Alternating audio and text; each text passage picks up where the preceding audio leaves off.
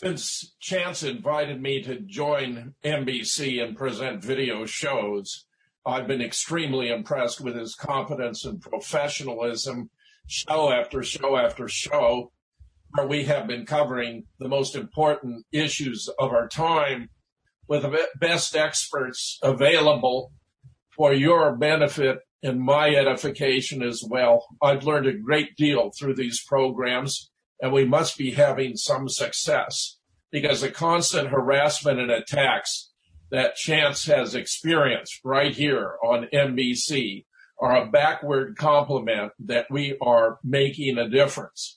In order to continue to persevere, we need your help.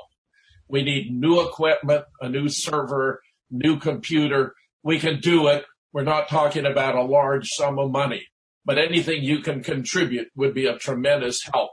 And I'm going to reach into my pocketbook, too, to help with this most worthy effort. Thank you very much for any contribution you're able to make.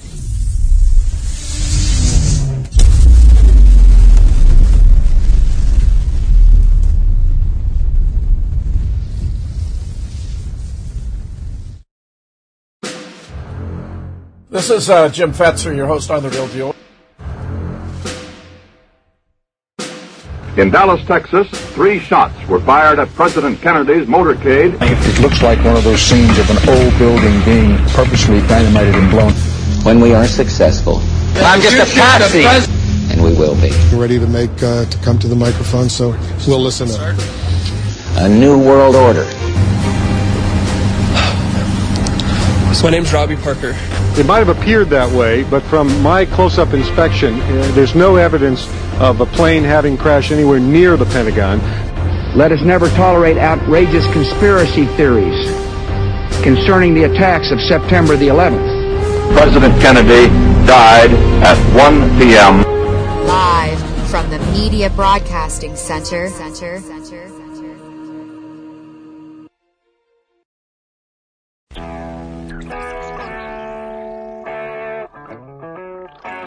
Beaming out across the galaxy, this is where conspiracy on the wild side meets the perspective of a lifetime.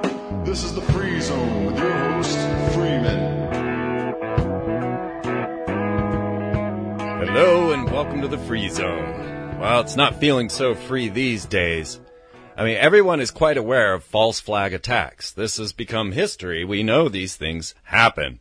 Now, as we're standing in front of what seems to be a Muslim versus homosexual shootout in Orlando, at the same time we're dealing with the Bilderberg meeting, we have a situation where they're equating this to Pearl Harbor and 9/11. And I could think of no one better than Jim Fetzer to come and tell us and help us discuss what is going on at the Pulse Club in Orlando, where now it is reported 50 are dead and 53 injured. There's already mysteries all about this. We're going to get deep into this. Jim Fetzer, you can catch him all the time. Get on over and check out The Real Deal. You'll get a live video broadcast hosting all the ideas and great thoughts that Jim has brought forward and has had banned from Amazon. He also hosts The Raw Deal. And if you want to pick up his books, check them out at moonrockbooks.com.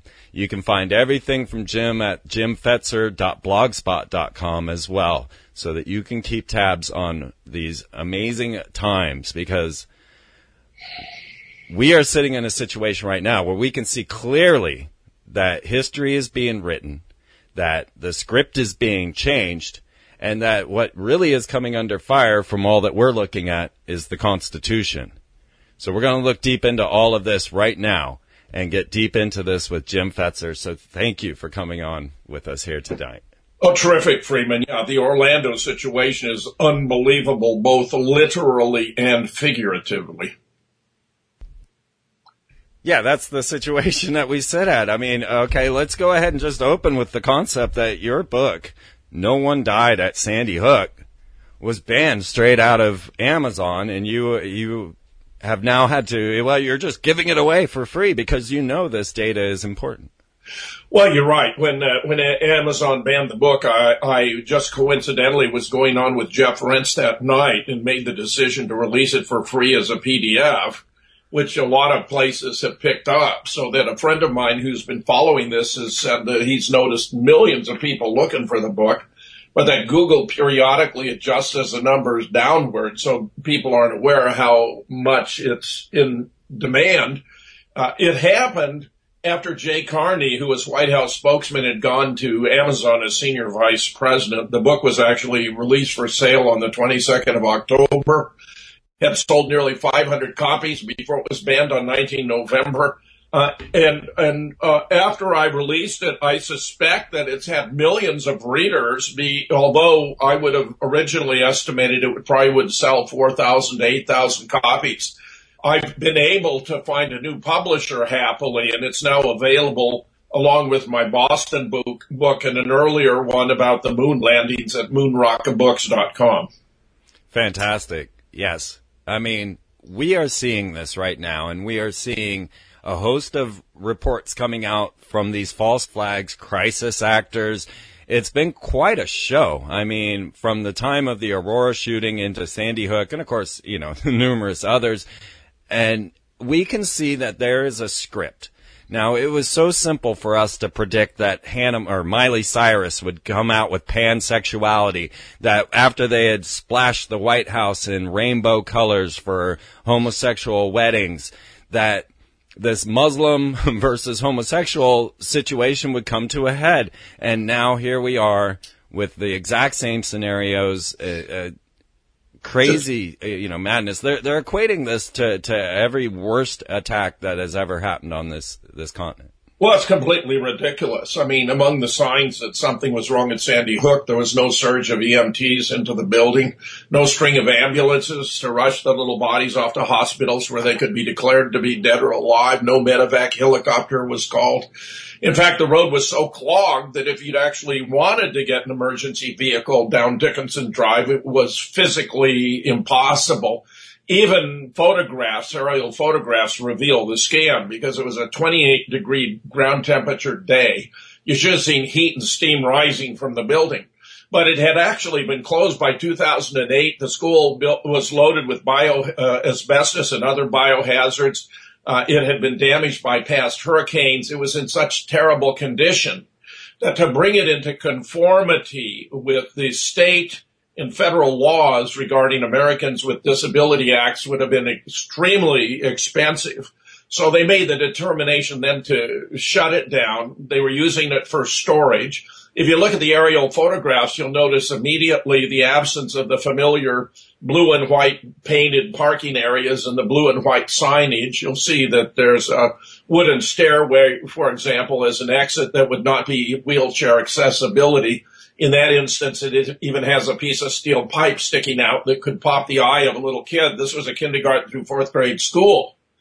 And if you look at the rows of vehicles in the middle, you'll see they're not properly parked. They're all parked facing the building, but the driving instructions require you come in, turn right, curl around, park facing away from the building. But since they were simply serving as props, they found it simpler just to bring them all in a straight line and put them in 2 by 2 by 2. Much simpler, yes, but for the discerning eye, if you're paying attention, you can realize this is a major discrepancy. So the fact there's no heat or steam rising from the building is indicative that it was a cold school. There wasn't any classroom activity taking place at all. And believe it or not, Freeman, we've even got in the book 2 chapters of 50 photographs each, one of the furnishing of the Lanza home to serve as a prop. It appears to have been an empty house. It was in a high value real estate area, but they put cheap furniture in. You can see Adam Lanza's room messy, Adam Lanza's room neat. I mean, they were trying to figure out the best way to present it. And when you get up to the one of the most interesting photographs is of the Nancy Lanza bedroom, where Adam allegedly shot her 4 times in the head with a .22 caliber rifle, remarkably leaving no fingerprints whatsoever on the weapon. And if you look at the bed, you see there's a little red stuff there, but it doesn't look like blood. It looks to me like it might be raspberry jam. There's a wooden chest there that has papers on it, which we found in other photographs because they were keeping records of how they were furnishing the room. And the keen eye of Kelly Watt, who has her own commercial and home cleaning business, she spotted a blue moving pad under the leg of the bed that in their haste they'd forgotten to remove. In chapter 7, it's even more devastating because we have 50 photographs of them refurbishing the school to serve as a prop. We even have the moving vans there. We have the nameplates for the classroom that still have the moving van sticker on them. And the classic is that the SWAT team vehicle is there. And if you look over the top, there's a row of 4 windows in classroom 10, which are undamaged. But later, after the presumptive event would be shown to be shot out, especially the second window in, but it's undamaged here. The flag is at full mast. If you look down below, you see there's crime scene tape up for a crime that is yet to be committed.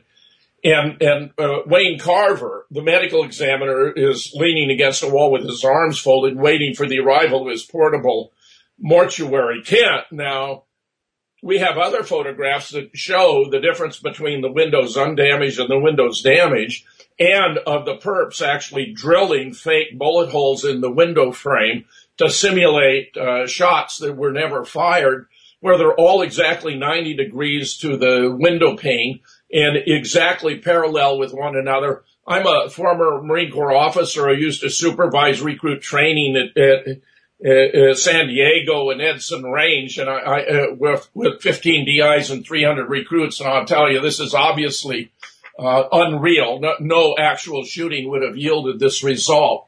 So we have all that, including the photograph of the perps drilling the holes for Sandy Hook. Now, one of the key signs of both Sandy Hook and the Boston bombing, Freeman, is that there was no string of ambulances. I mean, you'd think immediately you've got 20 kids, 6 adults. You got to have the string of ambulance.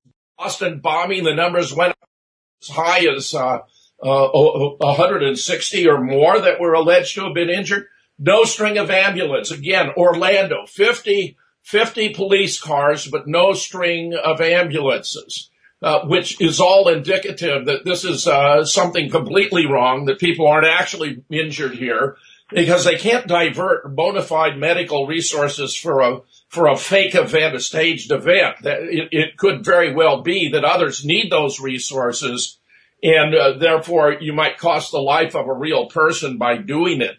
I mean, if we run through the official account about Orlando, even on its face, it seems very peculiar, because you got this gay bar or club where there's supposed to be 50 dead and 53 injured.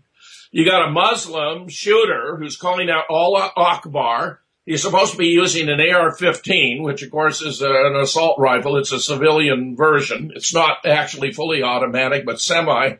You have to pull the trigger each time to fire a round. You can't just depress the trigger and have it continue to fire continuously. He allegedly made a 911 call to the police pledging his fealty to ISIS. He is claimed to be inspired by the Boston bombing. Well, let me just interject a word there before I continue with this list. I mean, the Boston bombing, again, was supposed to have been done by Muslims, 2 Muslim brothers. But we know the whole thing was fake. We had the police on bullhorns calling out, "This is a drill. This is a drill." We had the Boston Globe tweeting that a demonstration bomb would be set off during the marathon for the benefit of bomb squad activities. A second tweet saying one will be set off in 1 minute in front of the library. And lo and behold, 1 minute later, one of these explosions goes off in front of the Boston Public Library. You have a lot of noise and smoke. I'm a former artillery officer, and I can assure you those were puff pieces. They didn't have enough explosive force to kill anyone. When you look through the smoke, you see there are bodies there with missing limbs, but Freeman, there's no blood.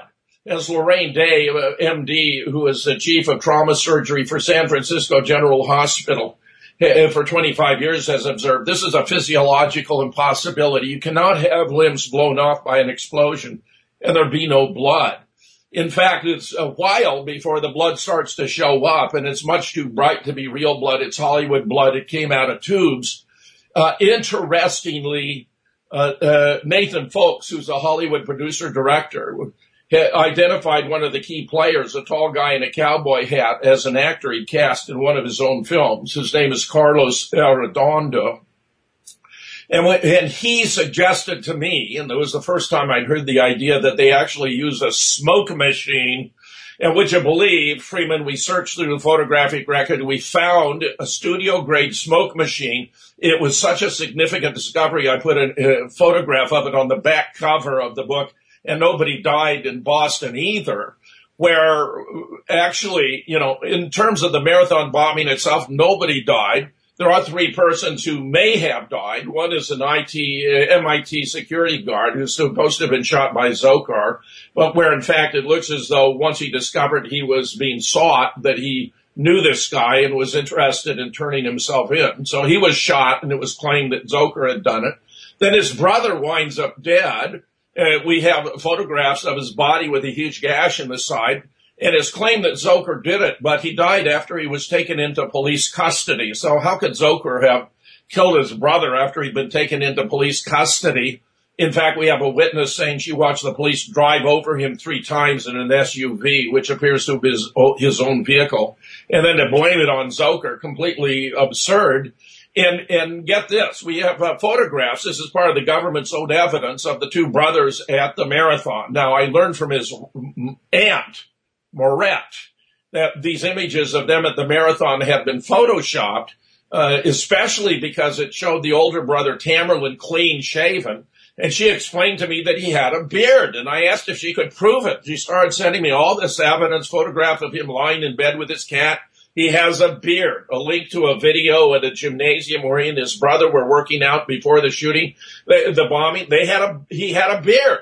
A friend of theirs actually contacted him after the marathon bombing, relieved to discover he'd been nowhere in the vicinity. They had dinner together that night. He had a beard. Then a surveillance tape from inside a convenience store where Zokar's inside Tamerlan out. He has a beard. Then when he's taken into arrest, we actually have photographs where the police strip him naked and put him in the back car. If you get unblurred images, you can see he has a beard, even in the photograph of his body. He's still got a beard. But get this, Freeman, it's even worse than that. I mean, this shows how incompetent these people are. According to the FBI report and photographs, we have ample proof. The backpacks that blew up were black nylon backpacks. That's in the FBI's official report. It's also in the indictment for Zokar in the court in Boston, where this complete show trial had no authenticity whatsoever was conducted. And from the photographs we have of them, you can see their backpacks. Neither of them is wearing a black nylon backpack. So that I consulted a retired professor of law, John Remington Graham, about the significance of our evidence and what he thought was most important. And he said the fact that the backpacks don't match mean there wasn't even probable cause for an arrest, much less an indictment or a conviction at a trial. So even in staging this event, Freeman, they got sloppy about it, very careless. We actually know who the perps were.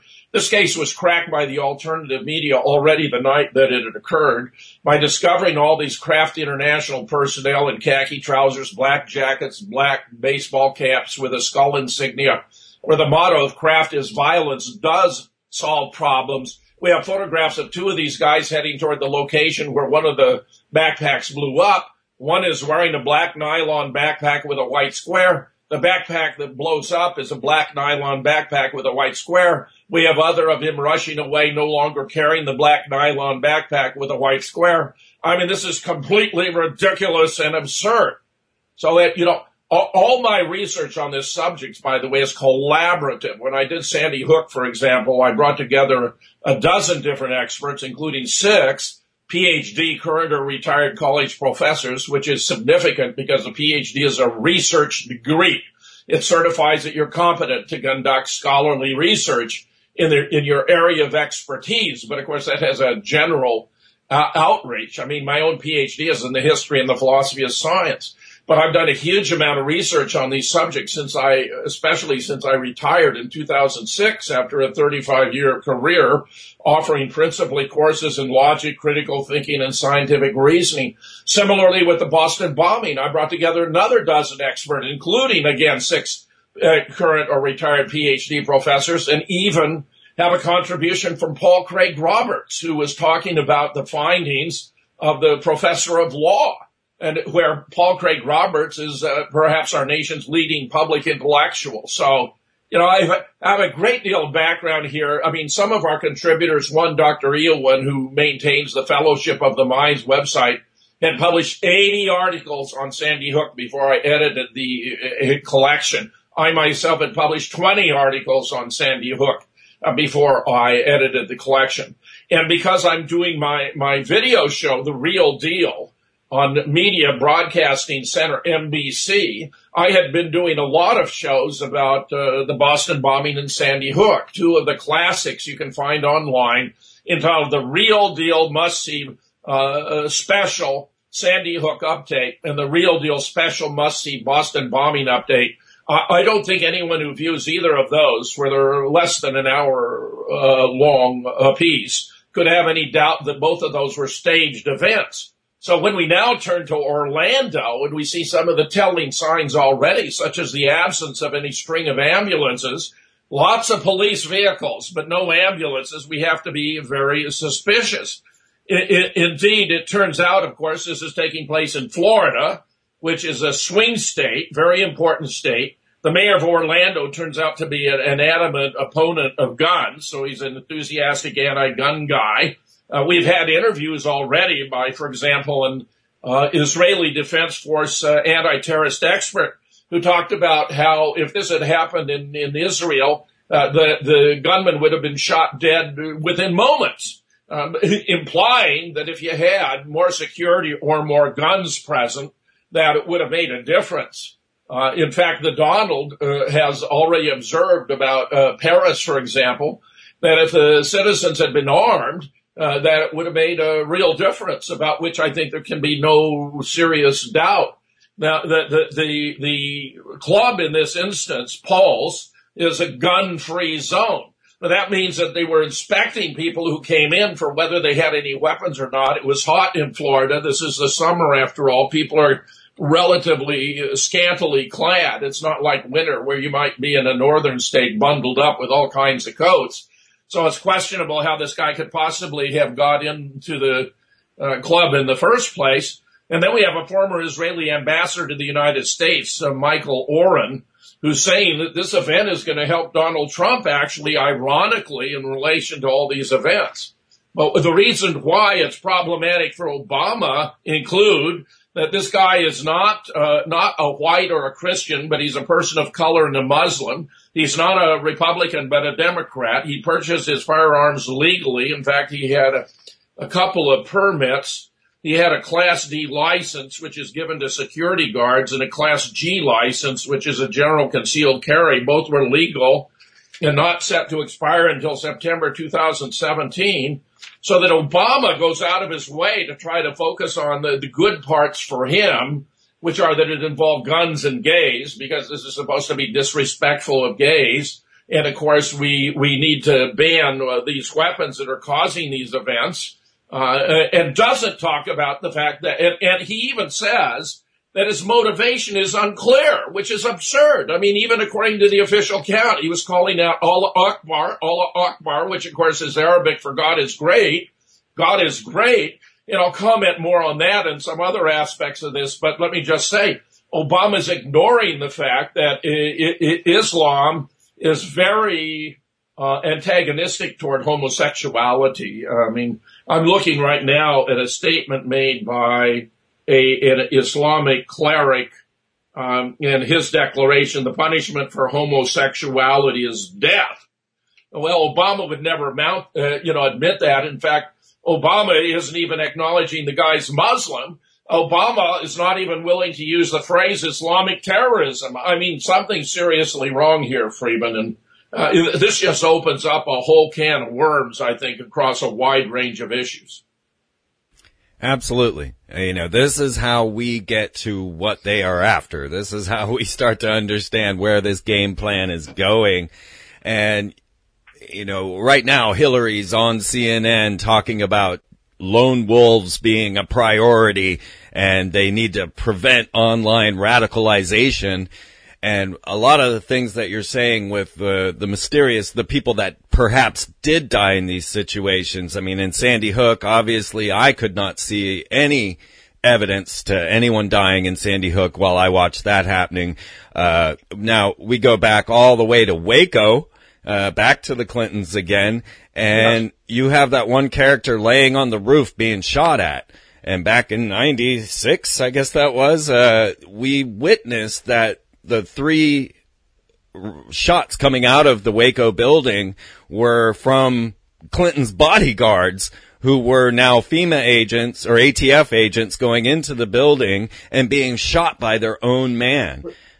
Freeman, we have aerial footage of the Waco event. You can see automatic weapons fire coming from outside, from the FBI agents and ATF into the building. They actually initiated the fire of the building. They burned alive, 150 children and adults. And it was just because they were eccentric in terms of their religious beliefs. David Koresh, whom they claimed they were after, regularly walked from the compound into town. They could have picked him up anytime they wanted. They didn't have to burn down the compound. Something bizarre was going on there. Right. And Hillary, now you see, the political motivation is coming out because the idea is supposed to be this radicalization through the internet. So now they're going to have to censor the internet, right? So that we couldn't have this kind of conversation and have it broadcast over the internet because it's going to be something that's going to be, inflammatory or incite Muslim hatred or whatnot. I mean, they get very, clever, but I think too complicated by half. For example, this thing about ISIS. ISIS was actually founded in 2012 by the Defense Intelligence Agency as a method of coping with the fact that Obama had been frustrated from lobbing cruise missiles into Syria in response to the gas attack, which was allegedly done by Assad on his own people. The Russians put the quietus to that with a 50-page documented report showing that actually it had been done by the rebels. And now in some of the Hillary emails that are trickling out, not only was Hillary, the principal in motivating the assault on Libya, which was a complete massacre of a wonderful society, where Muammar Gaddafi was sharing the wealth of Libya with the Libyan people, national health care, national public education, national warehouses. Anyone who was hungry could go to one of these warehouses and obtain all the food they could ever need. If you had a healthcare problem couldn't be dealt with in Libya, he'd fly you and a friend or relative anywhere in the world, all expense paid by the government. He was undertaking the Great Waterworks project that would have turned North Africa into a veritable oasis. And, sin of sins, the gold dinar, which would have rapidly become the currency of all of Africa. And it turns out in Hillary's emails, we learned that the real reasons for going into Libya were because the Western banking interests, read that Rothschilds, were upset that the gold dinar might become the currency. They wanted to put a halt to that, and that the French wanted to preserve Africa as their own preserve as a neo-colonial empire. So they came in, sent in mercenaries. They were paid 3 times for the same body, first to kill it, second to chop it up, third to burn it. Rape became systematic and ubiquitous, completely disgusting. I mean, before this event, there had been virtually no crime in Libya because everyone was having their needs satisfied by the government. Some of us think that's a proper function of government to accommodate the needs of the people and then provide opportunities for their wants, their aspirations, their desires to fulfill themselves by means of various creative or other projects and undertakings. But this was just a slaughter of the people, and Hillary was a great cheerleader. It also turns out from her emails that we learned that the intervention in Syria had nothing to do with Assad allegedly abusing the people, but was to benefit Israel, which of course was the whole motivation behind 9/11, which appears to have originated in the fertile imagination of Bibi Netanyahu, who conducted a conference in Jerusalem even before the demise of the Soviet Union in 1990-91, published a book in 1987 entitled Terrorism, How the West Can Win, before the concept of terrorism was on anyone's mind. And we know that the members of the Project for a New American Century, most of whom were dual U.S.-Israeli citizens, believe there was a unique historical opportunity now with a dissolution of the Soviet Union if the United States would only move aggressively into that geopolitically sensitive area and exert military and diplomatic pressure outward from the Middle East, that we could create a new American empire that would endure for the next 100 years. These people moved largely into the Department of Defense when Bush and Cheney were elected through the rigged events in Florida, where Jeb Bush was the governor, and all kinds of malfeasance was taking place there to ensure their victory, just as all kinds of malfeasance is taking place now to ensure Hillary's victory. This is all completely disgusting stuff. But where, the idea was to reverse American foreign policy from one in which, at least officially, we never attacked any nation that had not attacked us first, to one in which we became the greatest aggressor nation in the world, where Wesley Clark would eventually spell out what the plan covered of taking out 7 governments in the next 5 years, beginning with Iraq and Libya, ending with Syria and Iran. Russia has stopped the assault on Syria by a brilliant move by Vladimir Putin, who appears to me to be the only true statesman astride the world stage today, but where Hillary's email revealed it was all being done to benefit Israel, that it wasn't Assad abusing his people, but to benefit Israel. And to further that plan, at Dartmouth College last year, she announced that if she became president of the United States, she would bomb Iran. Well, this is completely bizarre, Freeman. Although most Americans aren't aware, already in 2007, all 16 U.S. intel agencies concluded that Iran was not pursuing nuclear weapons, a conclusion they reaffirmed in 2011. The Mossad concluded in 2012 that Iran was not pursuing nuclear weapons, which it informed the Israeli government 3 weeks before Bibi Netanyahu went to the UN and announced precisely the opposite. Moreover, these sanctions that we've imposed on Israel, on Iran, just as the sanctions we imposed on Iraq, are violations of Article 33 of the Geneva Conventions of 1949, which explicitly state that no person may be punished for a crime they did not personally commit. These are forms of collective punishment. In Iraq, it led to the death of some 500,000 Iraqi infants. Madeleine Albright, then Secretary of State, affirmed that it had been worth the effort, the death of those 500,000 infants to maintain this no-fly zone. And in Iran, it's simply absurd. Because not only has Iran not been pursuing nuclear weapons, but Iran hasn't attacked any other nation since 1775. Just to put that in perspective, the ratification of the Constitution began in 1787. George Washington became president in 1789. So for longer than the United States has existed as a constitutional republic, Iran has not attacked any other nation. Yet Hillary's at Dartmouth talking about bombing Iran into the Stone Age. All of this is completely disgusting. And now you can see further. You see that the banking empire, the Rothschilds, had a key role here, even in the bizarre announcement by the AP on Monday before the primaries in California, New Jersey, Montana, North and South Dakota, and New Mexico, that Hillary had already secured the nomination. That situation had not changed for 5 weeks. You only got there by counting the superdelegates. And, of course, everyone knows Bernie's been contesting the role of the superdelegates. He pointed out that Hillary didn't have enough pledged delegates to secure the nomination then, nor does she today. She is still 180 delegates short to secure the nomination. So this was a blatant effort to manipulate, to suppress the vote. Many excellent commentators have noticed. Pat Cadell has talked about it, Chuck Todd, Chris Hedges, about the impropriety of this. So I looked into the ownership of the Associated Press. And while it represents 1,400 independent newspapers, The news that's distributed is controlled by 6 different huge corporations. They all get their news from either the AP or Reuters, and guess what? Reuters owns the AP, and guess what? The Rothschilds own Reuters. So clearly they're wanting to support the war candidate Hillary, who will keep these ongoing intrusions into the Middle East going. Both Bernie and the Donald have expressed their dismay over the chaos we've created in the Middle East. Donald has remarked that he wishes we could get the $4 to $5 trillion we've expended there back. Bernie has lambasted Hillary for supporting the Iraqi invasion.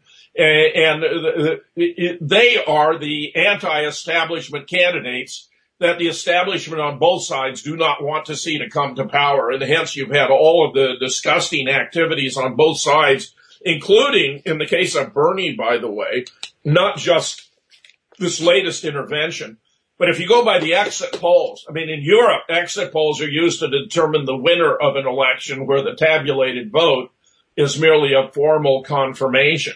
Well, in Illinois, Bernie won the exit poll, but the state was given to Hillary. In Ohio, Bernie won the exit poll, but the state was given to Hillary. In Missouri, Bernie won the exit poll, but the state was given to Hillary. In Kentucky, where I lived my first position as a professor was at the University of Kentucky. The Pike County is a very big coal county. And Pike County, like many other coal regions would have been voting heavily against Hillary, who talked about putting coal miners and coal mines out of business. They wiped clean the vote in Pike County in Kentucky and started counting again when they could manipulate and ensure that Bernie didn't get enough votes out of Pike County to actually win it. So that was another theft, which has been documented by a brilliant statistician by the name of Richard Charnon, who's actually published 2 books about the theft of elections using electronic voting machines, where when I was troubled by what was going on here in Wisconsin, and was even in a studio of a local talk show host on Tuesday, 5 April, when the primary was taking place here, I was explaining how they were going to guarantee that Cruz beat Trump, and that they'd presaged it by putting out a phony poll from the Marquette School of Law, which had less than 1,000 participants, but showed the result of a 20-point swing, because heretofore Trump had been leading here in Wisconsin by 10 points. Now suddenly he was trailing Cruz by another 10. That's a preposterous change in public attitude, especially when you're talking about Trump supporters who have been dedicated to him through thick and through thin, and where I discovered that there was a far more extensive poll of all 8 districts here in Wisconsin that had averaged over 1,000 participants apiece. In every one of those 8 districts, right up before the election, Trump was leading by like 62 to 37. I mean, over Cruz. I mean, it was just completely ridiculous what happened here in Wisconsin. And when I asked Charnon to look into it because of my suspicions, he confirmed, yes, that there actually 5 different elections had been stolen here in Wisconsin, including the recall election to take out Scott Walker, judicial election involving a fellow named Presser, who was put on the Supreme Court. Then his campaign re-election against Mary Burke, who was an excellent Democratic candidate, where we had an historic turnout, which traditionally favors Democrats, where they brought in Michelle twice, Barack, and even the big dog Bill Clinton. There was tremendous enthusiasm on the Democratic side for Mary Burke, and very little for Scott Walker, who's just committed a series of atrocities here in the state that have greatly damaged the reputation of Wisconsin. And yet it turned out that by a margin of 53 to 47, Walker won, when precisely the opposite should have been the case. When Richard Charnon looked into it, he discovered that they go to big counties that have lots of votes in order to rig these elections. And in Milwaukee County, which is a huge bastion of Democratic vote, it turned out the greater the number of votes that were cast, the greater percentage of the vote that went to Scott Walker. I mean, that's simply absurd. So that, he has verified what happened in Kentucky as well. This guy's completely brilliant, Richard Charnon. So we've had this series of malfeasance taking place here to benefit Hillary Clinton, to tarnish Trump, and where now it turns out the standard practice, by the way, so you can't use exit polls to determine what actually has taken place, is to adjust the exit polls to conform to the tabulated vote, which means they're rendered useless, whereas in the past they've been a highly reliable guide to the actual winners and losers of elections, and whereas I've already observed in Europe, they're used to determine the winner. Yeah. We're looking at this, what seems to be a coup of some sort, or, the final power grab. And you and I can see the psychological warfare that is occurring. It's almost easy for us because we know to look for these false flags. And then the masses eating up their Reuters mainstream, they are so easily manipulated into this situation.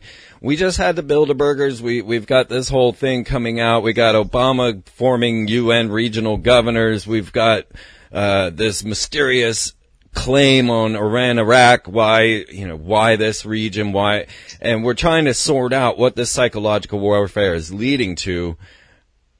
And well, it's very likely. I mean, Hillary is clearly a neocon. In fact, Obama turns out to be a neocon. You can tell because he's surrounded himself by neocons. Victoria Nuland in the Department of State, neocon, married to one of the most prominent neocons. Samantha Power at the United Nations, a neocon.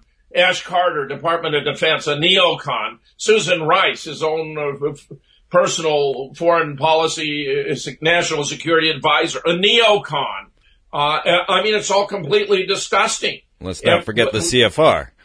And the Council of Foreign Relations. You're absolutely right. I mean, this is all very troubling stuff. If we come back to Orlando, the signs that this was a funny, rigged event include the fact that the principal witness is a guy named Christopher Hansen.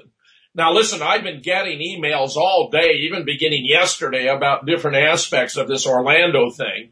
And a fellow with whom I collaborate, I'm going to be doing a show of my own with him tonight by the name of Gary King, who had discovered that, well, I thought there were two different actors playing the role of a fellow named Jeff Bauman in Boston, where if you look through the smoke, when you're looking at these bodies and there's no blood, there's a guy in a hoodie who's attaching a fake bone prosthesis onto one of the alleged victims, who's not spurting any blood. I mean, if you had your legs blown off below the knees, that severs major arteries, you'd be spurting blood, you'd be unconscious in 1 minute, dead in 2. He's actually assisting in attaching a false bone prosthesis to make the event look even more horrifying. The last thing you would do with someone with injuries like that is move them from the horizontal. You want to keep them flat, apply tourniquets. Instead, the Carlos Arredondo, the actor that Nathan Folks had identified, assists in moving him into a wheelchair. And while they're rushing him off in the wheelchair, the vibrations cause the false prosthesis to come loose and they have to stop and reattach it. Well, we knew that 19 days later, someone called Jeff Bauman shows up at a Boston Bruin games, only now he's lost his legs above the knee, Freeman.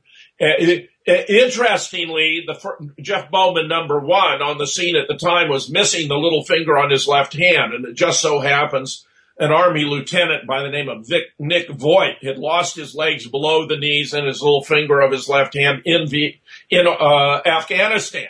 But now you have a second Jeff Bauman who looks decidedly younger. He's holding a flag. He's got all his fingers, and now he's lost his legs above the knee. And would you believe, and this is what Gary discovered that I had not, even at the time I published and Nobody Died in Boston either, there was a third Jeff Bauman who was wheelchaired out during a baseball game by none other than Carlos Arredondo, and this guy has no legs at all, not even thighs. I mean, if anyone had any doubt about whether or not this was done with amputee actors, I mean, there's about as conclusive proof as you could have.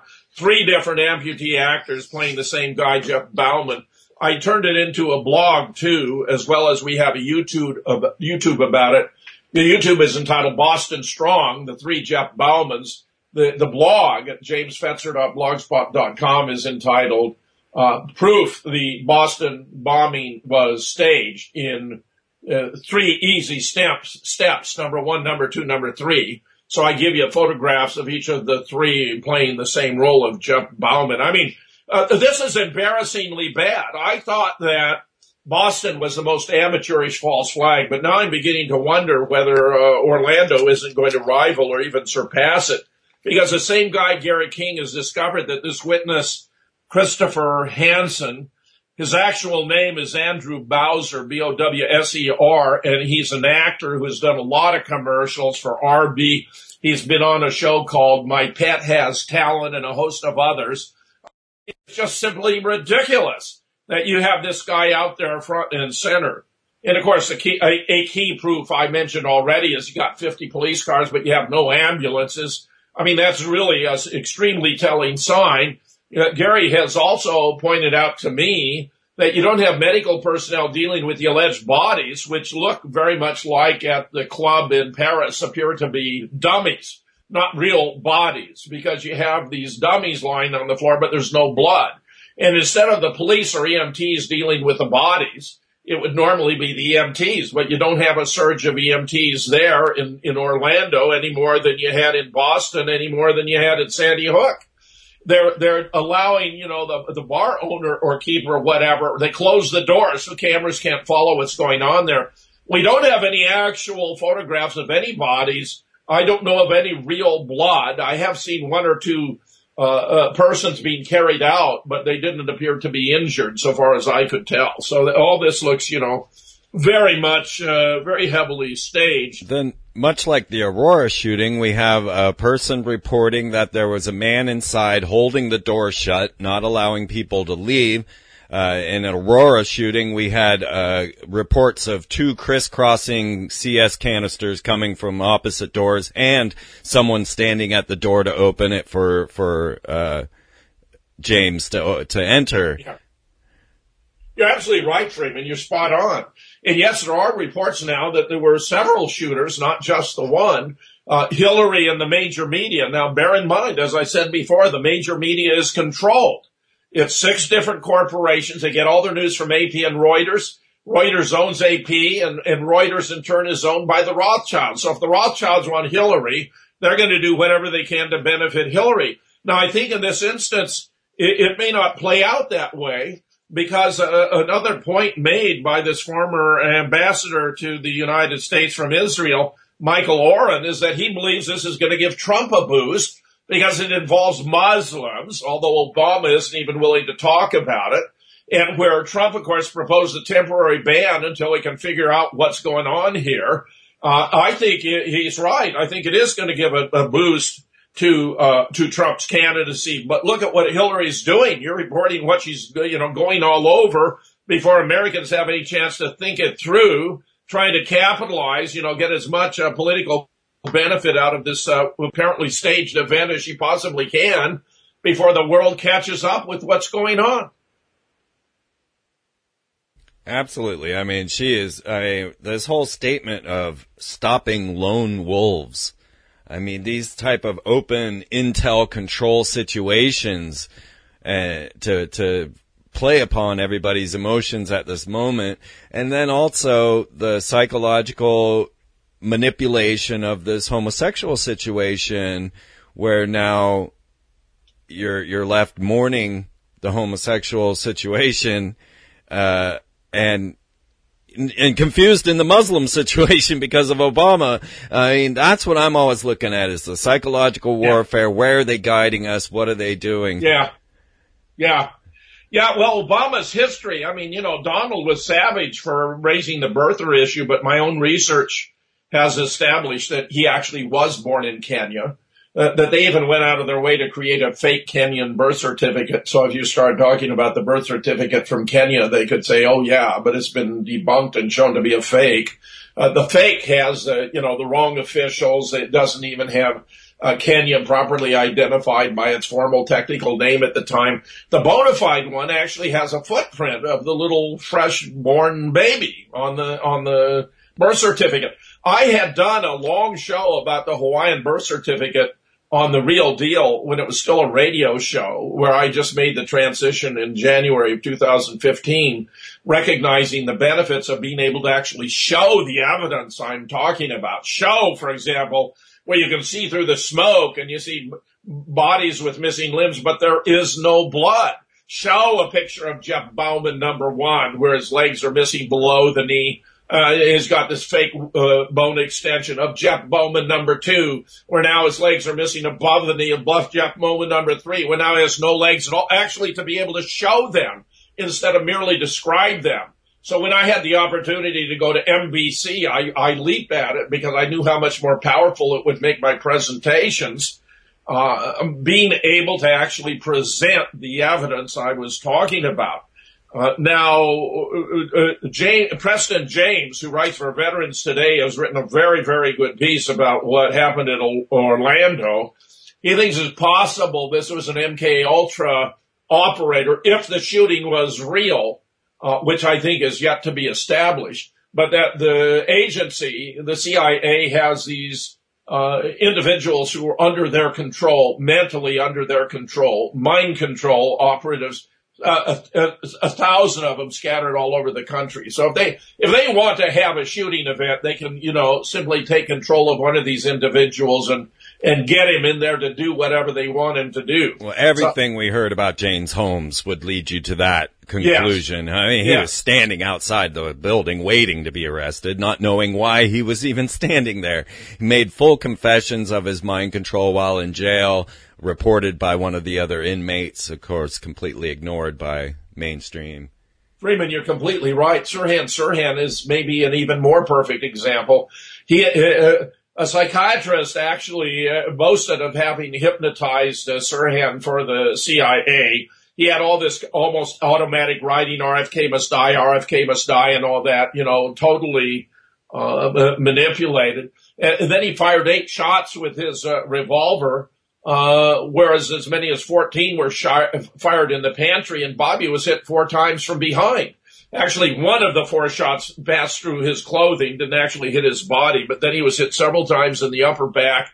One of the shots appears to have entered from under his armpit, and one is back and lodged in his cervical vertebrae.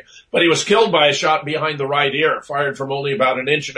And it was the same caliber, same type of gun Sirhan had used, but Sirhan never got anywhere near close enough to have fired any of those shots, and of course was in front of him instead of behind him.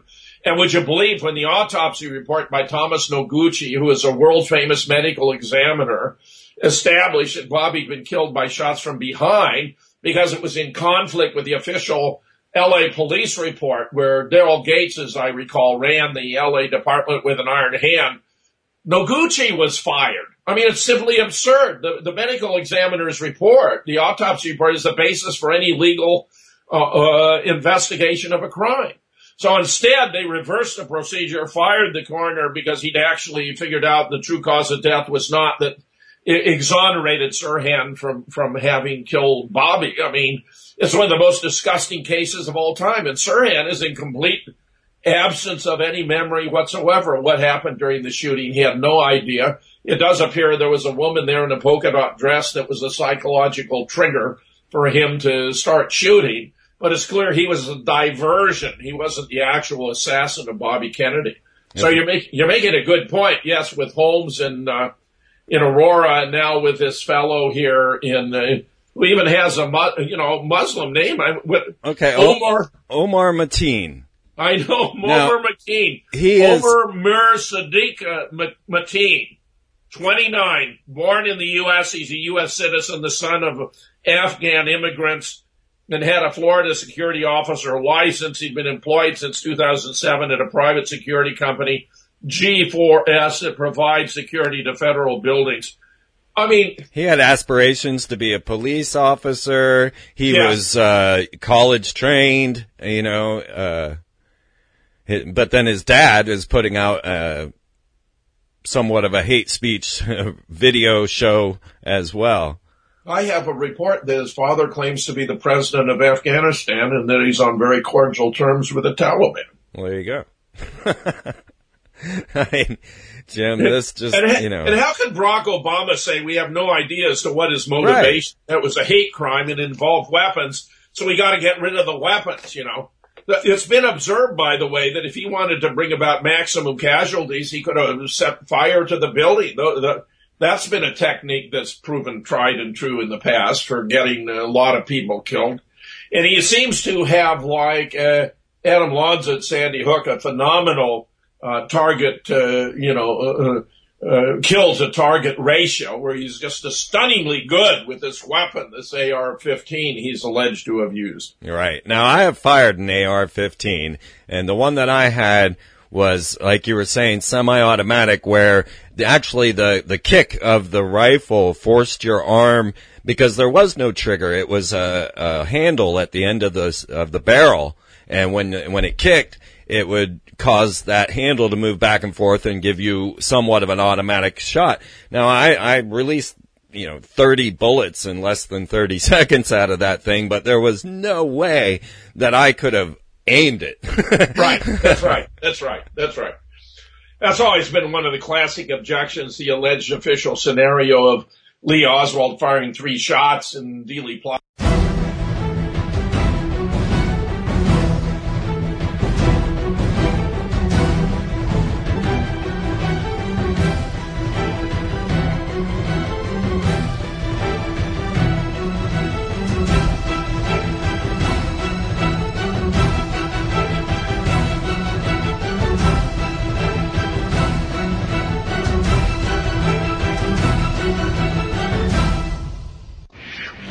Moonrock Books. We're a group of scholars, experts, and authors who feel the world really needs saving, and that resisting the American empire is the right thing to do. People are starved for truth.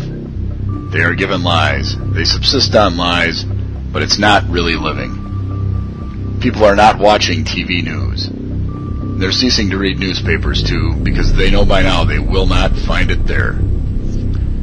The biggest battle being fought anywhere is with information. If the people can receive the truth, they will do the right thing. We are publishing the truth about Sandy Hook, about the Boston bombing, about the moon landings, about the Holocaust, and much, much more. The truth. It falls upon us to fight the empire and save the world. Join us, Moonrock Books.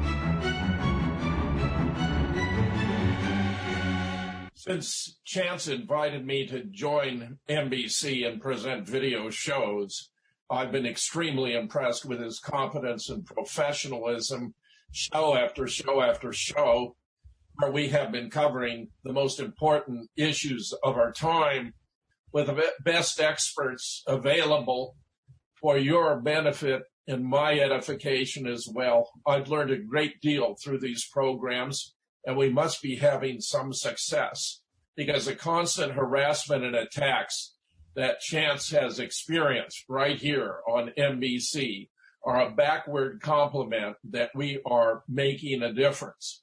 In order to continue to persevere, we need your help. We need new equipment, a new server, new computer. We can do it. We're not talking about a large sum of money, but anything you can contribute would be a tremendous help. And I'm going to reach into my pocketbook, too, to help with this most worthy effort. Thank you very much for any contribution you're able to make.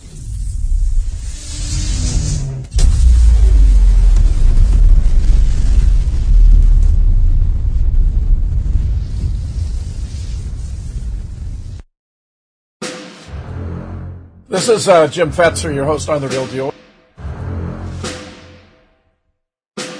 In Dallas, Texas, 3 shots were fired at President Kennedy's motorcade. It looks like one of those scenes of an old building being purposely dynamited and blown. When we are successful, I'm just a patsy, and we will be. Ready to come to the microphone, so we'll listen up. A new world order. So my name's Robbie Parker. It might have appeared that way, but from my close inspection, there's no evidence of a plane having crashed anywhere near the Pentagon. Let us never tolerate outrageous conspiracy theories concerning the attacks of September the 11th. President Kennedy died at 1 p.m. Live from the Media Broadcasting Center. 1. All right, welcome to the new JFK 106. And Dr. Fetzer is certainly the Dean of JFK Research. And tonight we've got a super special guest, which I promised to surprise everyone. But tonight we've got Lee Harvey Oswald as our guest. That's a pretty special guest, all right. Yeah. We had his mother last week, and I said, you know what? Why not? Yep, you never hear from Lee all that much. So Larry should be chiming in pretty much. He is the expert when it comes to Ed Butler and Carlos Bernier, and Cuban thing that was going on in New Orleans. So I hope he's joining in real quick. In fact, I might give him a call in a second in between, playing the audio.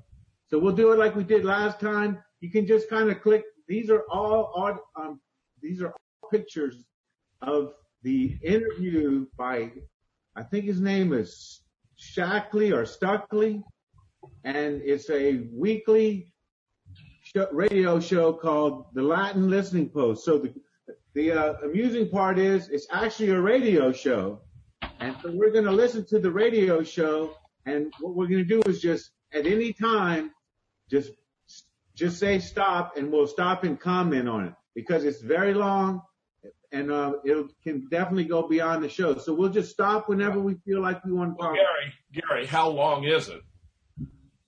It's maybe 50 minutes, but we can just take. That's fine. Okay, Larry and I will interrupt. Go ahead. Go for it. Is Larry with us now?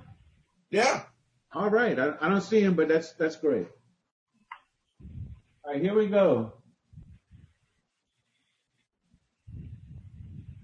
The following was recorded on August 17, 1963 by William K. Stuckey in New Orleans, Louisiana. Material is subject to copyright by William K. Stuckey, 1963. Narrator is William K. Stuckey, 2317 State Street, New Orleans, Louisiana. This is the first of a series of Latin Listening Post interviews of persons more or less directly concerned with the conflict between the United States and Cuba. In subsequent programs, we will present talks with people who are connected with the Cuban refugee organizations, people who are connected with President Batista, and U.S. citizens with direct stakes in the outcome of the Cuban situation. Tonight we have with us a representative of probably the most controversial organization connected with Cuba in this country. The organization, the Fair Play for Cuba Committee. The person, Lee Oswald, Secretary of the New Orleans Chapter 2 of the Fair Play for Cuba Committee. This organization has long been on the Justice Department's blacklist and is a group which is generally considered to be the leading pro-Castro body in the nation. As a reporter of Latin American affairs in the city for several years now, your columnist has kept a lookout for local representatives of this pro-Castro group. None appeared in public view until this week, when young Lee Oswald was arrested and convicted for disturbing the peace. He was arrested while passing out pro-Castro literature to a crowd which included several violently anti-Castro Cuban refugees. When we finally tracked Mr. Oswald down today and asked him to participate in Latin Listening Post, he told us frankly that he would because it may help his organization attract more members in this area. With that in mind, and knowing that Mr. Oswald must have had to demonstrate a great skill in dialectics before he was entrusted with his present post, we now proceed on a course of random questioning of Mr. Oswald. Mr. Oswald, if I may, how long has the Fair Play for Cuba Committee had an organization in New Orleans? We have had members in this area for several months now. Up until about 2 months ago, however, we have not organized our members into any sort of active group. until, as you say, this week, we have decided to feel out the public what they think of our organization, our aims. And for that purpose, we have been, as you say, distributing literature on the street for the purpose of trying to attract new members and feel out the public. Gary, let me say already, notice he says they have had members in the area for quite a while, but they hadn't formally organized, meaning there wasn't actually an organization to have members until they organized. And to the best of my knowledge, Lee Oswald was the only member of the Fair Play for Cuba Committee in New Orleans at the time. Well, I was under the impression that what he was doing is finding out who were pro-Castro and running them out of town. I think Judy Baker had something to say about that. It was an effective way of finding out who really was pro-Castro and who really wasn't. So, well, it's interesting that this host notes that he was surrounded by anti-Castro operatives, where he ought to have drawn the inference that what is Lee Oswald, a pro-Castro guy, doing with a bunch of anti-Castro guys? And, of course, Chauncey told us that they were all members of Operation Mongoose. Yeah. Larry, you want to chime in? Yeah, one of the first things that strikes me when listening to this audio portion here on Lee Oswald is that come to mind immediately, Jim and Gary, and I'm sure you might agree with me on this, is number one, the poise with which he conducts himself. Himself as a 24-year-old. That's something that's very striking. You look at 24-year-olds nowadays, or even when I was growing up, or we were growing up, they didn't have this type of poise, and knowledge that he coming from Oswald. So it's very striking to me that he was very knowledgeable and he knew what he was talking about. When you dissect, what you're going to hear now about different types of social systems, in the world and everything, and the medical health reforms and everything, and how these countries were surviving, it tells us, that he knew a lot about the world. Well, you know what? At the beginning of this interview, he really is poised, but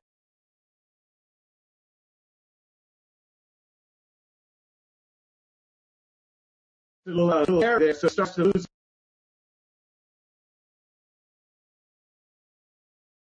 Quite well, as far as I'm concerned. But go ahead.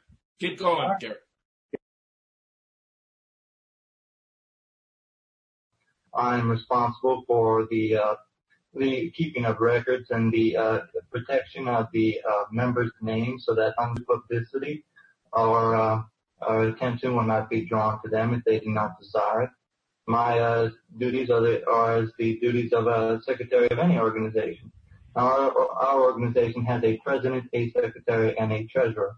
The duties of those people would be more or less self-evident. Those then are my duties. I do not, however, belong to any other organization at all. Are you at liberty to reveal the membership of your organization? No, I'm not. For what reason? Well, he's not mentioning, Gary, of course, he's not mentioning he is a member of the CIA, the ONI, the FBI. I mean, an organization that I can acknowledge publicly. That's what he means. Right. Yeah, he's not naming any because there aren't any. All right, here we go. Lee Oswald on the JFK show. I believe it's standard operating procedure that an organization consists of protect the names and addresses of its members, and I have that is my duty, and I have every reason to do that. Mr. Oswald, there are many commentators in the journalistic field in this country that equate the Fair Play for Cuba with the American. What's your feeling about this? And how are you a member of the American Communist Party? Well, the Fair Play for Cuba Committee, with its headquarters at 799 Broadway in New York, has been investigated by the Senate subcommittees who are occupied with this sort of thing. They have investigated our organization from the viewpoint of taxes, subversion, allegiance, and in general where and how and why we exist. They have found absolutely nothing to connect us with the Communist Party of the United States. In regards to your question about whether I myself am a communist, as I said, I do not belong to any other organization. I noticed from your pamphlets that one bears the title of Hands Off Cuba. Just to make the obvious point, you don't have to belong to an organization to be a communist, so that's clearly just evading the question, which may suggest he has had some instruction on how to deal with questions. He's talking very seriously about a lot of things for a young man like that. He also talks about himself being a Marxist, not a communist, in other contexts, whether it may be later in this particular conversation. But go ahead, Gary. I just wanted to make that point. Oh, yeah, you can stop anytime you want. Go for it. Let me say this before we go on. This is a radio interview that came before the debate. There was a debate that comes after this. So these shows can go on quite a while. But so later on we can go when he's debating Carlos Breñera, if I pronounce it right, and Ed. And Ed Butler is a character that I actually know. I did know him. He passed on, but Ed Butler ran the radio station right down the street, and he openly said that he was CIA all the way. Go for it, Gary. Whether or not this applies to the Soviet Union as well as to the United States. This organization is not occupied at all with the problem of the Soviet Union or the problem of international communism. Hands Off Cuba is the main slogan of this committee. It means it follows our first principle, which has to do with non-intervention. In other words, keeping your hands off a foreign state, which is supported by the Constitution and so forth and so on. We have our own non-intervention laws. That is what Hands Off Cuba means. As I say, we are not occupied at all with the problem of the Soviet Union. Does your group believe that the Castro regime in Cuba is not actually a front for a Soviet colony in the Western Hemisphere? Very definitely. Castro is an independent leader of an independent country. He has ties with the Soviet Union, with the Eastern Bloc. However, I think it's rather obvious as to why and when and where, because of the fact that we certainly don't have any trade with them. We are discouraging trade with that country, with our allies and so forth. So, of course, he has to turn to Russia. That does not mean, however, that he is dependent upon Russia. He receives trade from many countries, including Great Britain to a certain extent, France, certain other powers in the Western Hemisphere. He is even trading with several of the more independent African states. So that you cannot point at Castro and say that he is a Russian puppet. He is not. He is an independent person, an independent leader of his country. And I believe that was pointed out very well during the October crisis, when Castro very definitely said that although Premier Khrushchev had urged him to have on-site inspection at his rocket bases in Cuba, that Fidel Castro refused. Do you feel that the Fair Play for Cuba Committee would maintain its present line as far as supporting President or Premier Castro if the Soviet Union broke relations with the Castro regime in Cuba? We do not support the man. We do not support the individual. We support the idea of an independent revolution in the Western Hemisphere, free from American intervention. We do not support, as I say, the individual. If the Cuban people destroy Castro, or if he is otherwise proven to have betrayed his own revolution, that will not have any bearing upon this committee. We are a committee who do believe that Castro has not so far betrayed his own country. Do you believe that the Castro regime is a communist regime? They have they have said they are a Marxist country. On the other hand, so is Ghana, so is several other countries in Africa. He's starting to slip a little bit, starting to lose it. Every country which emerges from a sort of a feudal state, as Cuba did, experiments usually in socialism, in Marxism. For that matter, Great Britain has socialized medicine. You cannot say that Castro is a communist at this time because he has not developed his country, his system, so far. He has not had the chance to become a communist. He is an experimenter, a person who is trying to find the best way for his country.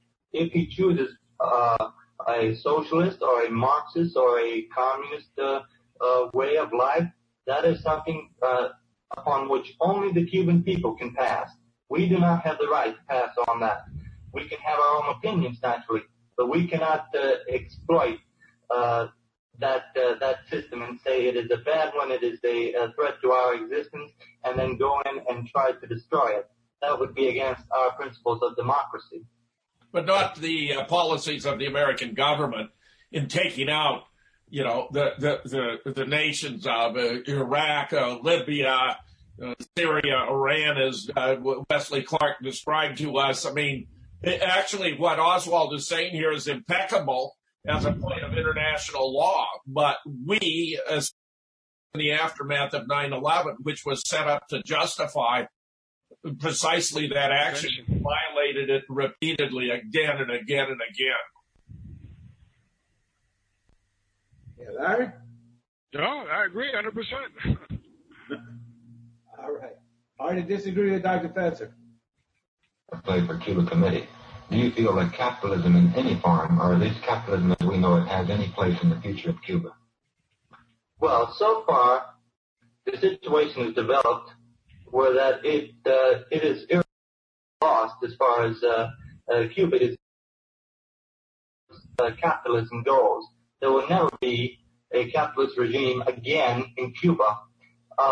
Cuba may go the way of Czechoslovakia, Yugoslavia, or it may go the way to the other extreme, the way of China. In other words, a dogmatic communist system. That depends on how we handle the matter here in the United States. Does the Fair Play for Cuba Committee have any particular position in the Cuban, or rather the Chinese and Russian conflict? Has it taken sides as opposed to China's position in this conflict, or as opposed to Russia's position? Well, no, we do not pass on international situations of that sort. As the name implies, Fair Play for Cuba Committee, we are occupied only with the one narrow point of Cuba, the problem of Cuba and what it is to us. We are not occupied at all with the problems of the Sino-Russian or the Yugoslavian Russian problems whatsoever. I have here with me tonight the various pieces of literature that Mr. Oswald has been distributing on street corners here in the last week. I'd like to read to you some of the titles. The first is a yellow handbill entitled Hands Off Cuba. Join the Fair Play for Cuba Committee, New Orleans Charter Member Branch. There's another pamphlet by the name of, quote, The Revolution Must Be a School of Unfettered Thought, Fidel Castro. There's still another pamphlet entitled Fidel Castro Denounces Bureaucracy and Sectarianism, and a fourth pamphlet entitled Ideology and Revolution by Jean-Paul Sartre. I'm curious about a fifth pamphlet, however, Mr. Oswald. This to me was the most interesting. It's entitled The Crime Against Cuba by Carlos Lamont. The theme of this pamphlet is the fact that the U.S. committed a grave injustice when it backed the Bay of Pigs invasion in 1961. Now, it has probably a complete ideology here for the national liberation movement type of philosophy that we hear a lot of in the new countries. Picking among the paragraphs, I see one here that I'd like to hear Mr. Oswald's comment on, and I'd like to quote. It is well to recall that the national emergency proclaimed by President Truman in 1950 during the Korean War is still in effect in the United States and has been utilized constantly for the curtailment of civil liberties. What's your comment about the veracity of this statement? Well, of course, that is the last paragraph of a very long page. That has to do with the fact that propaganda in the United States has slanted and shown Cuba and Castro to be in a very bad light. Now, they have mentioned, the U.S. government has mentioned, that Castro has declared an emergency in Cuba. He has not held elections, for instance, because of the fact that there is an emergency situation in Cuba. Now, the Castro government, in declaring that, is doing just what this book points out. It is doing what we did in 1950. And you recall what happened in 1950? That was during the beginning of the Korean War. when we felt that we were going to be in a very, very dangerous situation, we adopted an emergency law which restricted newspapers, broadcasters, radio and TV from giving any opinions, any comments which were not already checked out by certain administrative bureaus of the United States government. That was under our emergency. At this time, Fidel Castro has his emergency. It is because of us and our attitude, and because of the attitude of certain other people, certain other countries in Latin America and certain other countries. This then is the parallel which this paragraph is talking about. An emergency in our country at that in their country at this time. John, well, this is very interesting to me to find out about the restrictions on newspapers in 1950 because I was in the newspaper business at that time. I don't recall seeing any such government bureau established in my office to tell us what to print. Exactly what do you have reference to? Well, I have reference to the obvious fact that during wartime, haphazard guesses and information are not given out by anyone in regard to military or strategical comments, such as comments or leaks about new fronts or movements and so forth. News was controlled at that time to that extent, as it is always controlled during a war or a national emergency. Always. Do you feel that news is controlled in the United States today regarding Cuba? It is a self-control, yes, imposed by most newspapers. Of course, I don't know whether I'm being fair, but of course I would have to point to the Times-Picayune States Island Syndicate, since it is the only paper we have in New Orleans, and a very restricted paper it is. The Fair Play for Cuba Committee has often approached this paper with information or comments, and this paper has consistently refused because of the fact that it is sympathetic to the anti-Castro regime. It is systematically refused to print anything objective, anything giving the other man's viewpoint about Cuba. Would you care to list the dates of the persons that you talked to in the papers that refused to print this material? I do not know the name of the reporter. I did speak to the city editor. I spoke to him 1 week ago, and I spoke to him yesterday, Friday, which was immediately after our demonstration, when I and several other of my members had a demonstration in front of the International Trademark, which was filmed by WDSU-TV and shown last night on the news. Now look how interesting this is, Gary Larry. He's saying these were his allies, his associates with a Fair Play for Cuba. Yet the host knows these are anti-Cuba, anti-Castro people. So he ought to pick up on this right now and go after Oswald for an apparent inconsistency. I think it's very good that Oswald was able to talk about having spoken to the city editor on two specific occasions at least. That tends to lend legitimacy to his assertion. But I think he's put himself in a bit of a dilemma here if the host picks up on the fact that the others with him demonstrate in front of the trademark were actually known to the host to be anti-Castro, whereas Lee is posing as pro. Yeah, it's amazing he's about to talk about that picture that we've been talking about for months now. Here we go. Tell us about it, Lee. 2 o'clock, I went to the Times-Picayune, informed them of our demonstration, which was very well covered by WDSU-TV.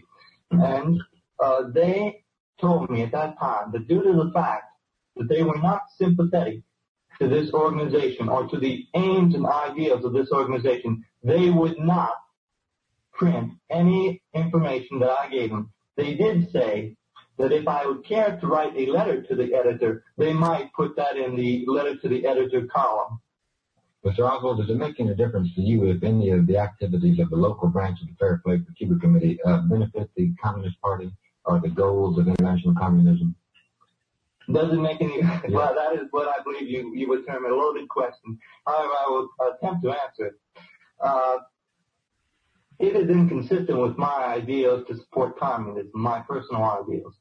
It is inconsistent with the ideals of the Fair Play for Cuba Committee, to support the ideals of international communism. We are not occupied with that problem. We are occupied with the problem of Cuba. We do not believe, under any circumstances, that in supporting our ideas about Cuba, our pro-Castro, as you call them, ideals, we do not believe that that is inconsistent with believing in democracy. Quite the contrary. We believe that it is a necessity in supporting democracy, to support Fidel Castro in his right to make his country any way he wants to. Not so much the right to destroy us. Of course, we have our rights about defense. In other words, we do not feel that we are supporting international communism or communism in supporting Fidel Castro. What other political leaders in Latin America today do you feel fulfill the Fair Play for Cuba Committee's requirements for a democratic political leader? Well, there's a funny story about Latin America. It goes something like this: coffee, bananas, sugar, and a few other products. In other words, that refers to the so-called banana countries, countries which like Cuba, up to this time, had a one-crop agriculture, a one-crop economy. And where did those crops go? They went to the United States. Now, the attitude of those countries who are controlled by the United States, whose economy depends almost 100% upon how much money the United States pours into them, those countries cannot be expected to give an independent viewpoint on Cuba or Castro. The few countries which abstained at certain international inter-American meetings during the last year are those countries which are big enough to support themselves, those countries being only Brazil, Argentina, and perhaps in some cases the Democratic Republic of Costa Rica, which is, by the way, the only democratic republic in all of Central America. What is your definition of democracy? My the definition of democracy. That's a very good one. That's a very controversial viewpoint. It used to be very clear, but now it's not. When our forefathers drew up the Constitution, they considered that democracy was creating an atmosphere of freedom, of discussion, of argument, of finding the truth, the rights of, the classic right of having life, liberty, and the pursuit of happiness. In Latin America, they have none of those rights.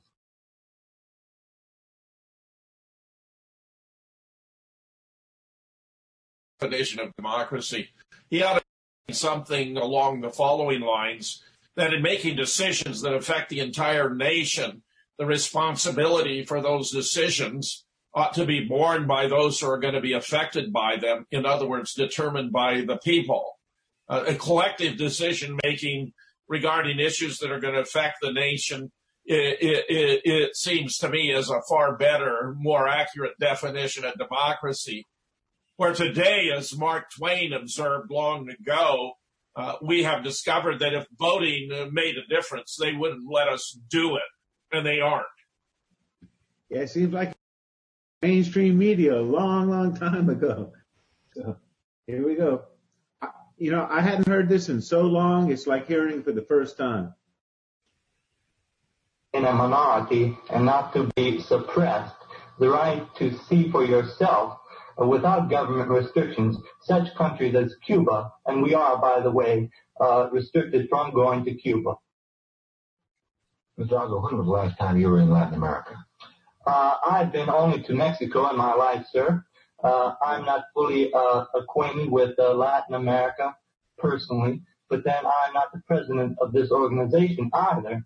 I'm merely a volunteer, a secretary of this local chapter. I do not claim to be an expert on Latin America, but then very few people do. Certainly, it is obvious to me, having been educated here in New Orleans, and having been instilled with the ideas of democracy and objectiveness, that Cuba and the right of the Cubans to self-determination is more or less self-evident. And one does not have to travel through Central and South America. One does not have to see the poverty in Chile or Peru, or the suppression of democratic liberties by the Samoa brothers in Nicaragua in order to draw one's conclusion about Cuba. The Fair Play for Cuba Hungary in 1956, or the poverty in any of the Eastern Bloc countries today? Officially, no, but of course we have our own opinions about such situation. We consider that Russian imperialism is a very bad thing. It was a bad thing in Hungary. We certainly do not support dictatorship or the suppression of any peoples anywhere. But as I say, and as I must stress, we are preoccupied only with the problem of Cuba officially. We'll return for more questions after this message. Larry, I think it's pretty interesting. Do you not? Yeah, again, what comes to mind here, Jim and Gary, is that this guy is 24 years old. You know, the people, the same guys, you know, at his age, you know, are tinkering, you know, with hot rods, you know, going out to clubs, you know, trying to get laid, you know, and this guy is... No, I'm serious. And of course you are. Yeah, and this guy, you know, at 24, you know, is having you know, one-on-one, you know, with that butler, you know, who knows his stuff, you know, and he's holding his own, you know, and I just wanted to mention, I believe this is the point where he says that New Orleans, you know, which according to Judy Baker, that was some kind of code, you know, that they had, you know, where she would know if he would know if she had been listening to the program on the radio that night, you know. By the way, pronounce the name of the city. Right. Yeah, exactly. New Orleans. Well, it's New Orleans or New Orleans. Exactly. Which is mentioned in her book. But yeah, very, very interesting exchange here. Here's the three. It's New Orleans, and New Orleans. That's the three. Right. Depends on the situation. All right, here we go. And believe it or not, he's from New Orleans, and you can make a tour of where he went to school. It's only about 2 miles from here. And he was very much a New Orleans boy, born in the French Quarter, in fact.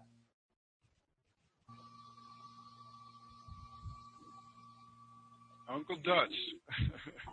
Mr. Oswald, you have the title of Secretary of the New Orleans chapter of the Fair Play for Cuba Committee. However, you just said that you've never been to Latin America except for a few ventures into Mexico. In that case, just exactly how do you get your information concerning Latin American affairs or Latin American conditions? Well, as I say, we are... So where do you think he gets his information about all this? J. Edgar? Right, exactly what I'm saying. Here we go. Preoccupied with the problem of Cuba. There are correspondents, people who correspond with the headquarters in New York from Cuba, directly from Cuba. That is where they get their information about Cuba. Now, in regards to Latin and Central America, you do not have to be you do not have to have your own correspondent there. The AP and the UP cover it very well. And they certainly give a very clear picture of the situation in certain countries, Nicaragua and so forth, as I mentioned, which have very undemocratic regimes, dictatorships. And as I say, these things are well known by everyone, and they accepted it as truth. But for instance, you will not be able to find any official or any person who knows about Latin America who will say that Nicaragua does not have a dictatorship. Very interesting that you mentioned dictatorships in Nicaragua. Because we naturally, from reading your press, have heard about these dictatorships for many, many years. But it's curious to me as to why no Nicaraguans fled to the United States last year, whereas we had possibly 50 or 60,000 Cubans fleeing from Cuba to the United States. Yeah. What is the Fair Play for Cuba Committee's official reply to this? Well, a good question. Nicaraguan situation is one considerably different from Castro's Cuba. People are not inclined to flee their countries unless some new system, some new factor enters into their lives. I must say that very surely into the Nicaragua, no new factors have entered for about 300 years. In fact, the people live exactly how, as they have always lived in Nicaragua. I'm referring to the overwhelming majority of people in Nicaragua, which is a feudal dictatorship with 90% of the people engaged in agriculture. These peasants are uneducated. They have one of the lowest living standards in all of the Western Hemisphere. And so because of the fact that no new factor has entered into their lives, because of the fact that no liberating factor has entered into their lives, they remain in Nicaragua. Now, the people who have fled Cuba that is an interesting situation. Needless to say, there are classes of criminals. There are classes of people who are wanted in Cuba for crimes against humanity, and most of those people are the same people who in New Orleans have set themselves up in stores with blood money, and who engage in day-to-day trade with New Orleanians. Those are the people who would certainly not want to go back to Cuba, and who would certainly want to flee Cuba. There are other classes. There are peasants who do not like the collectivization in Cuban agriculture. There are others who, for one reason or another, more or less legitimate reasons, reasons of opinion, have fled Cuba. Most of these people flee by legal means. They are allowed to leave after requesting the Cuban government for exit visas. Some of these people, for some reasons or another, do not like to apply for these visas, or they feel that they cannot get them. They flee. They flee Cuba in boats. They flee anywhere they can go. And I think that the opinion and the attitude of the Cuban government to this is good riddance. Mr. Oswald, that's very interesting because as a reporter in this field for some time, I've been interviewing refugees for now about 3 years. And I'd say that the last Batista man officially that I talked to left Cuba about 2.5 years ago. The rest of them that I've talked to have been taxi cab drivers, day laborers, cane cutters, and that sort of thing. I thought that the revolution was supposed to benefit these people. What is the fair play for Cuba's position on this? Well, as I say, there are different classes. A minority of of these people are, as I say, people who were Batista criminals and so forth. It may not be true that the people fleeing nowadays are completely cleansed of Batista elements. Certainly some of these Batisterites have been hiding or have been engaging in counter-revolutionary activities ever since the Bay of Pigs invasion, and even before that, just after the revolution. In other words, they have remained on the ground.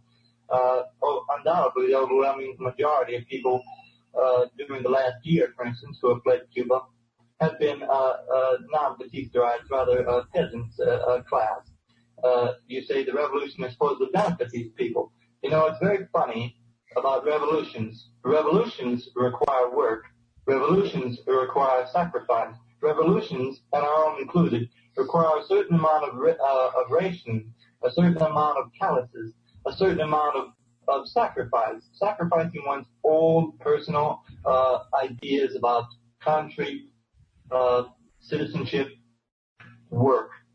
And these people who have fled Cuba have not been able to adapt themselves to these new factors which have entered into their lives. These people are the uneducated. These people are the people who did not remain in Cuba to be educated by young people who were afraid of the alphabet, who were afraid of these new things which were occurring, who were afraid that they would lose something by collectivization.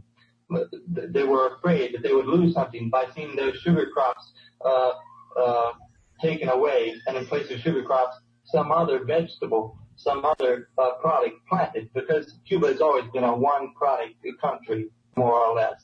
These are people who have not been able to adapt. Mr. Oswald, you say they're sugar crops. Most of the Cubans I've talked to that have had anything to do with agriculture in the last year and a half have not owned one single acre of ground. They were cane cutters. And they're the ones that are fleeing the Castro regime. That is correct, sir. That is very, very true, and I'm very glad you brought that point up. You know, it used to be that these people worked for the United Fruit Company, the American companies engaged in sugar refinery, oil refinery in Cuba. They worked a few months every year during the cane cutting or the sugar refining season. They never owned anything, and they feel now that little bit of right, the right to work for 5 months a year, has been taken away from them. They feel that now they have to work all year round to plant new crops, to make a new economy. And so they feel that they have been robbed. They feel that they have been robbed of the right to do as they please, because of the fact that the government now depends upon its people to build its economy, to industrialize itself. So they figure they have been robbed. And what they do not realize is that they have been robbed of the right to be exploited, robbed of the right to be cheated, robbed of the right of New Orleanian companies to take away what was rightfully theirs.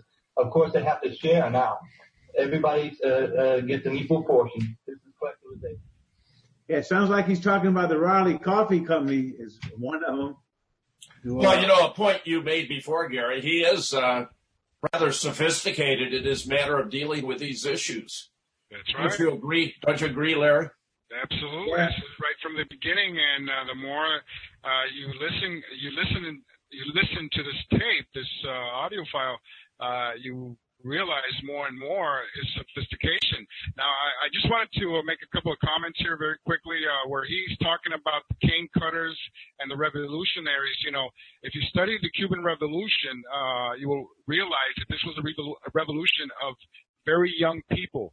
The average age of every revolutionary in Cuba was only 17 years old.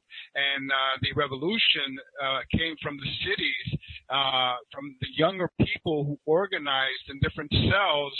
For example, in Oriente province, where Santiago, the city of Santiago is located, that's the eastern part of Cuba. That's where the Cuban Revolution was supposed to have started. And people, unsung heroes who died in that revolution, later Fidel Castro over, after they had done the dirty work, so to speak, like Jose Antonio Echevarria in Havana and in Santiago, Frank Pais and his brothers and other people who were the ones who organized that revolution. And Frank Pais, for whom there's an airport named, was only 22 when he was assassinated by Batista's police. Okay, and he was a major organizer in Cuba, in Oriente province, in that area. That from there, the revolution spread westward towards Havana. So anyway, Lee is very, very perceptive in talking about the youth, in Cuba, as being, those that were really the instigators of the revolution.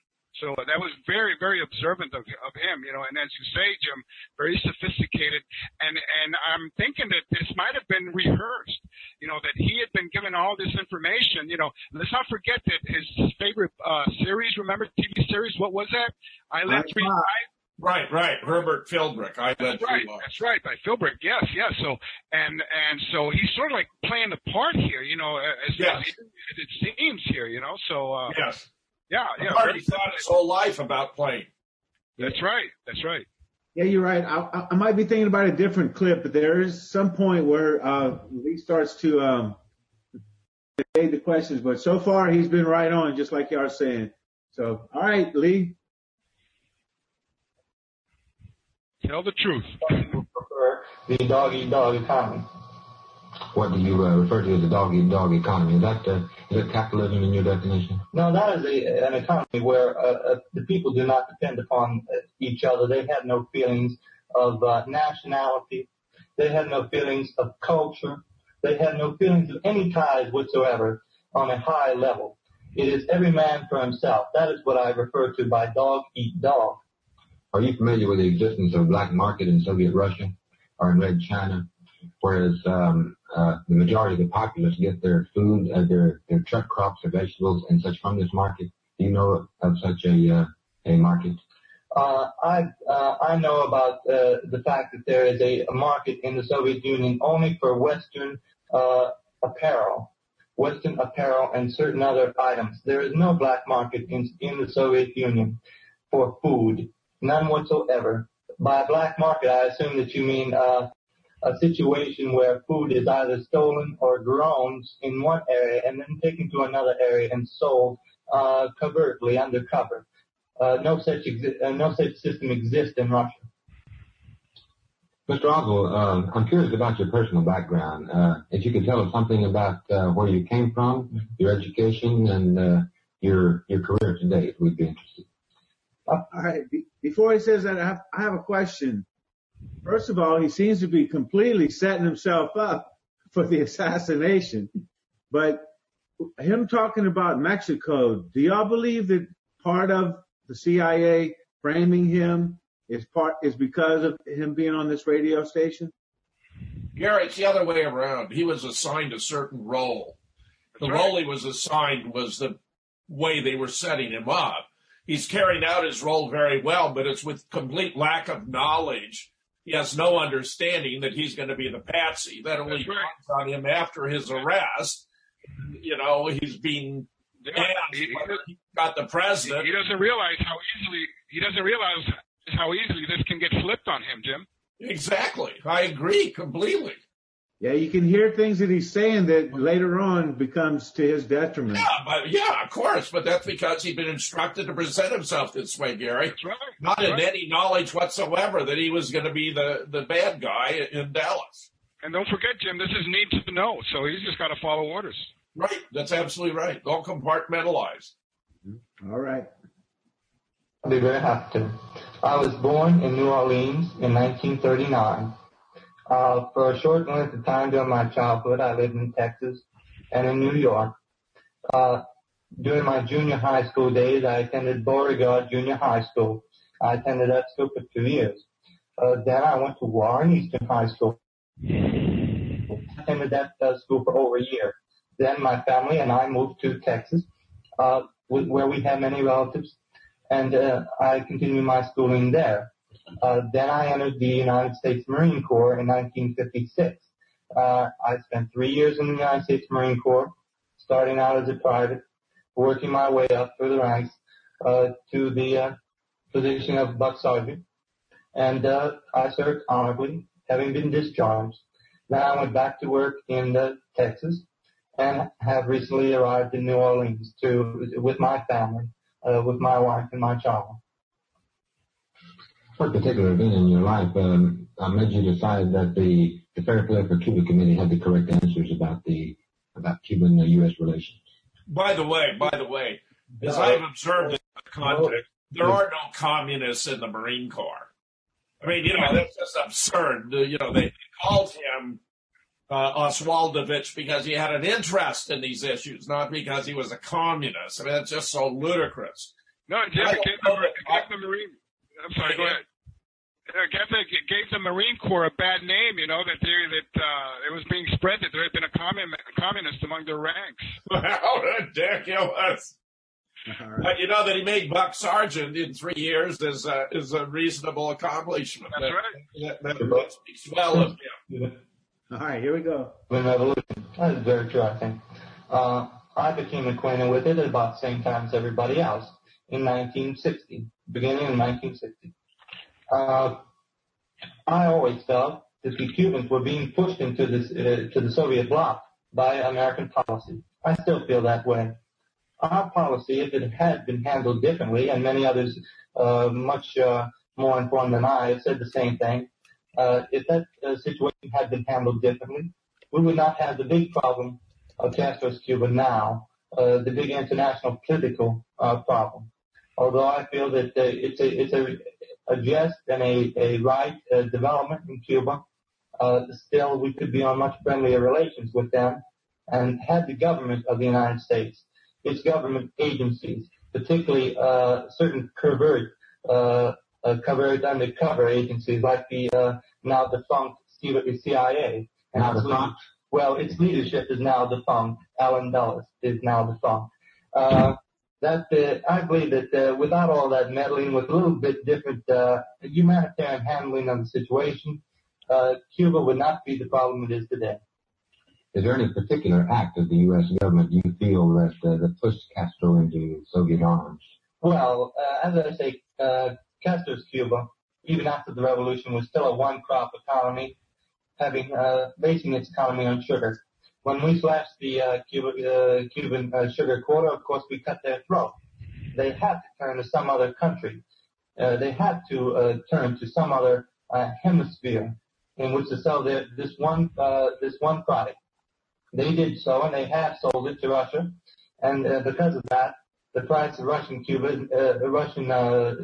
sugar is now down quite a bit, whereas ours is going up and up and up. And I believe that was the big factor, the cutting of the sugar quota. Do you think that the U.S. government under President Eisenhower ever wanted to help the Castro regime? Ever offered any sort of help to it? True to our democratic policies, certain people, certain persons in the government, and certain policies adopted very late, but adopted by the government, helped Fidel Castro while he was still in the mountains. That is very true. We cut off aid to Batista just before the revolution, just before. That was too late. We had already done more harm than we could have ever done before. We were just rats leaving a sinking ship, you see. That was not the thing to do. We have, however, as I said, helped him. We have not now cut off all that help. There's one point of view which I've heard to the effect that Castro turned left because he could not get any aid for industrialization in Cuba from the United States. Does the Fair Play for Cuba Committee believe that? Not entirely, no. We feel that was a factor, certainly. But we feel that the current of the history of the world is now running to that extreme. In other words, countries emerging from colonial domination and so forth are definitely adopting socialistic, leftist, Marxist, and even in some case what will be in the future communist regimes and communist inclinations. You see, this is something which is apparently a world trend. Does the Fair Play for Cuba Committee believe that this trend should also be copied in the United States? No, the Fair Play for Cuba Committee is occupied only with the Cuban problem. I do not think that they feel that way, no. Thank you very much, Mr. Oswald. Tonight we've been talking with Lee Oswald, the Secretary of the New Orleans chapter of the Pro-Castro Fair Play for Cuban Committee. In subsequent programs, we will present other leaders concerned with the U.S.-Cuban conflict. Good night. Well, I thought that was excellent, Gary. I'm glad you played it, and the timing was good. Larry, your thoughts about the whole event? Oh, yeah. Well, I just want a little bit about that last portion there, when he's talking about the CIA being defunct. I mean, that's just flabbergasting, Jim. He's talking about, and he's knowing that the CIA is defunct. The CIA has been decapitated because Allen Dulles has been fired by JFK. So that's what he's talking about here. And another thing, he might give us an indication of when Lee might have turned, to the special assignment to portray the communists and whatever. Jim Botello, who I spoke to and interviewed in November, told us about Lee inviting him in 1960, right before he went to the Soviet Union, to go with him to Cuba to train revolutionaries. Okay, so I think this whole conversation here brings everything, nicely into place, as far as the activities of Lee are concerned, and so fantastic audio, Gary. Congratulations for bringing it up tonight. I think those are very astute points, Larry, about the CIA, because far from being decapitated, it would strike back at the man who had fired its iconic leader, Allen Dulles, and his two key deputies, Richard Bissell and Charles Cabell, who, of course, was the brother of the mayor of Dallas, where JFK would be taken out.